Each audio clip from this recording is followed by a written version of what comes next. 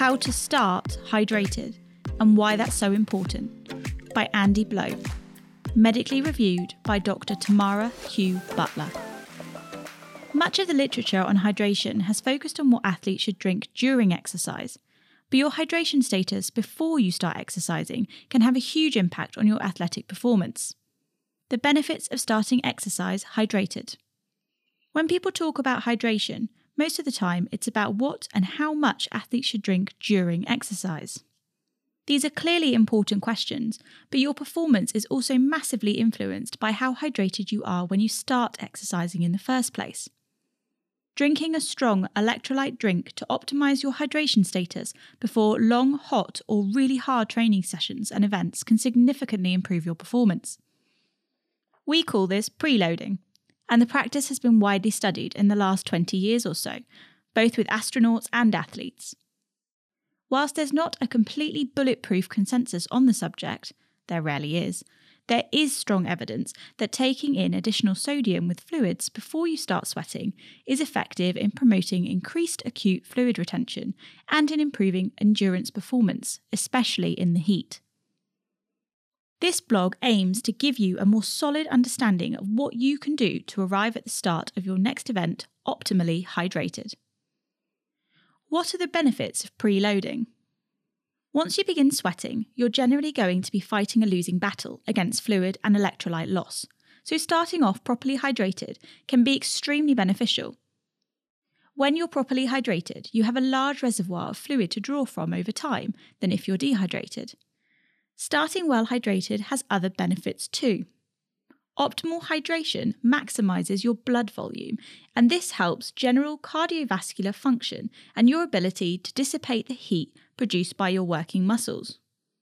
This reduces fatigue and enables you to maintain your performance for longer. Despite the relatively obvious benefits of starting exercise well hydrated, a recent study of over 400 amateur athletes showed that around 31% of them were turning up to training sessions, and in some cases competitions, dehydrated. In amongst the data, there were strong indications that this was very likely to be compromising their performance. This will probably seem like common sense, especially if you've ever tried exercising when you know you're a bit dry. Who in their right mind would want to start exercising hard in a dehydrated state if they're trying to perform at their best?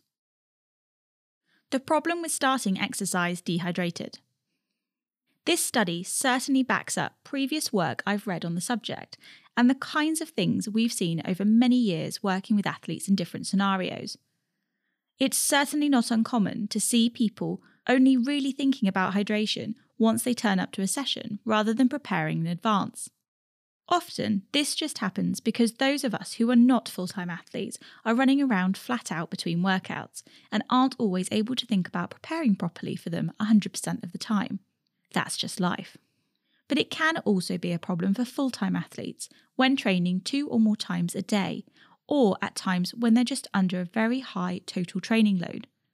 That's because uncorrected dehydration from a prior training session can make its presence felt when the next session gets underway.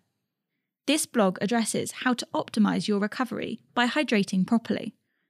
Although athletes turning up to training a bit low on fluids is relatively common, it's generally less of an issue before major competitions. That's not to say that turning up to an event dehydrated never happens. I'm sure it does. The dangers of overdrinking and hyponatremia. But because most athletes care a lot about their performance in big events, there's a tendency to increase fluid intake before the big day because extra priority is placed on all aspects of last-minute preparation. A 2019 study found that 14% of 63 ultra runners started the 246-kilometre Spartathlon mildly hyponatremic. The irony of this extra emphasis on pre-event hydration is that quite a lot of athletes can go from slightly under-drinking before training to significantly over-drinking pre-competition, and this can lead to a different set of problems.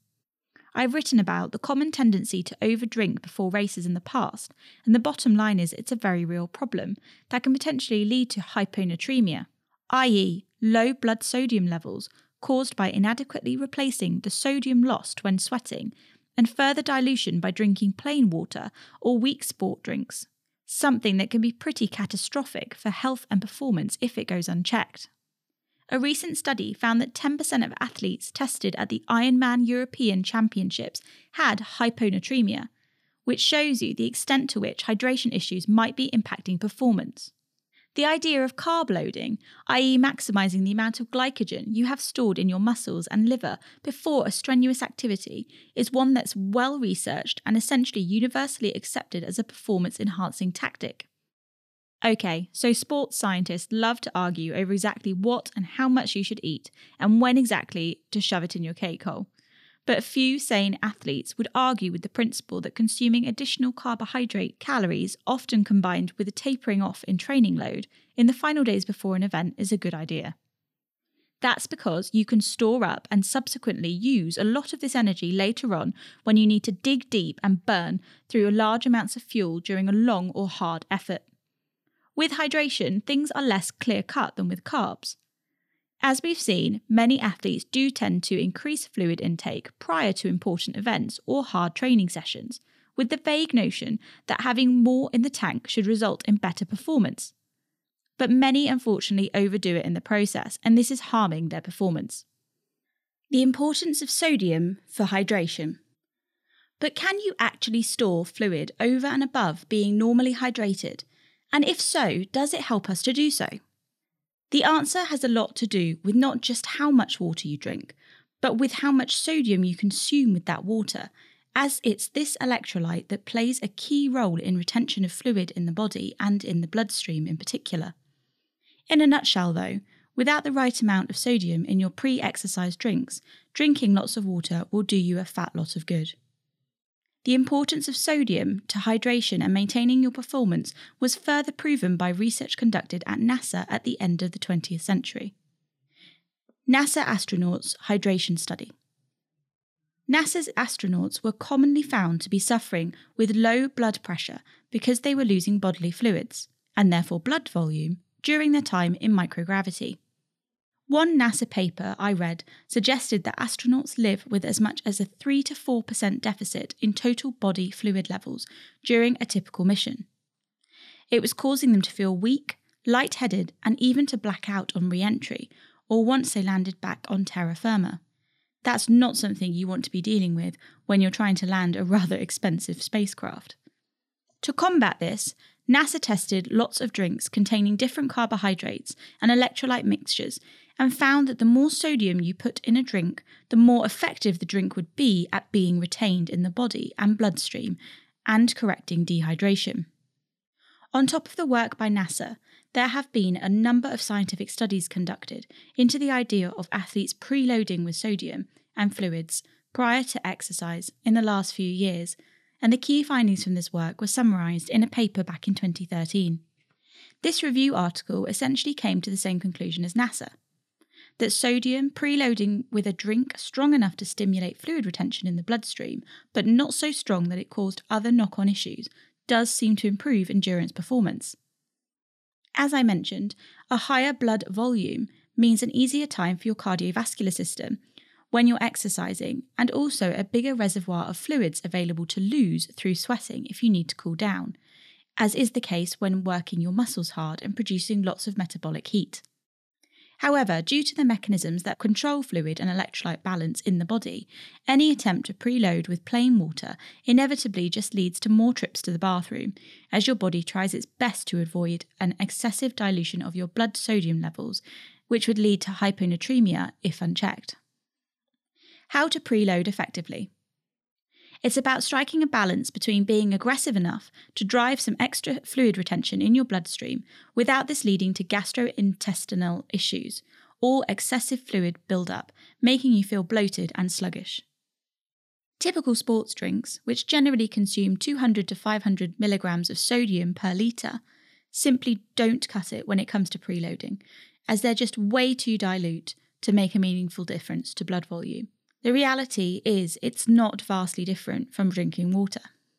At the other extreme, most of the scientific studies that have been conducted in this area have looked at using extremely strong electrolyte drinks containing 3,600 milligrams of sodium per litre. That's like drinking a bag of saline solution that would normally be put into you via an IV.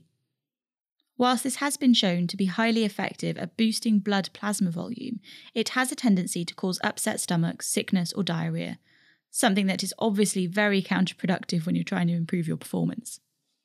One study back in 2014 looked at the effectiveness of 4 drink concentrations. Water, 1,380 milligrams per litre, 2,750 milligrams per litre, and 3,680 milligrams per litre, to compare the effect they had on blood volume pre-exercise versus how much sickness and diarrhoea they caused. The athletes drank a set amount, 70 milligrams per kilogram of body weight, so about 1.2 litres for an average size 70 kilogram athlete, of each of the drinks, and the more sodium that was in it, the more blood volume was increased, as you'd expect. But with the strongest drink, 6 of the 8 athletes experienced diarrhoea, compared with 0 issues with the 1,380 milligram per litre drink and plain water. That paper was of a real interest to me, as at Precision Hydration we'd already been experimenting with different concentrations of drink to use for preloading.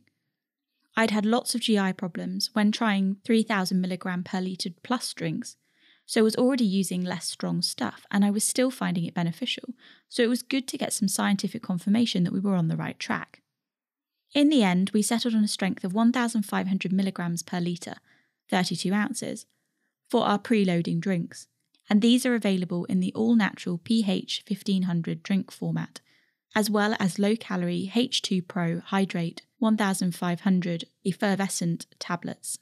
1,500 milligrams per litre seemed to be the sweet spot in that it's very palatable and easy on the gut. We never get comments about stomach upsets from using it, whilst still being effective at boosting your blood plasma volumes and getting you optimally hydrated before you start sweating. If you want to test whether preloading improves your performance, follow this protocol before your next long, intense training session or B-race. Preloading with pH 1500. Drink 1 pH 1500 with 500 millilitres of water the evening before your activity. Drink 1 pH 1500 with 500 millilitres of water about 90 minutes before you start. Finish your drink at least 45 minutes before you start to give your body time to fully absorb what it needs and pee out any excess. Drink the pH 1500 in water you'd have drunk anyway to ensure you don't overdo it. The circa symbol before the fluid total is key here, as different athletes will drink differing amounts. For example, more petite athletes might typically drink less than larger athletes.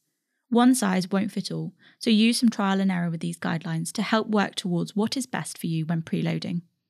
Don't just drink lots of water in the build-up to a race. You can end up diluting your body's sodium levels before you start and increase the risk of hyponatremia. Why you should preload. Boosting your blood plasma volume before intense exercise is a proven way to enhance your performance, especially in hot conditions.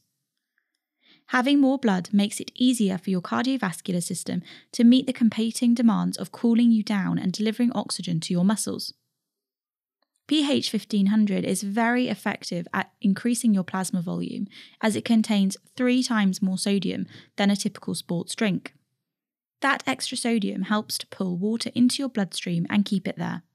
This may allow you to get away with drinking considerably less in shorter/harder events, where previously they would have had to try to consume more on the move, not easy when you're flat out. It can also help reduce the amount of times you need to pee before you start.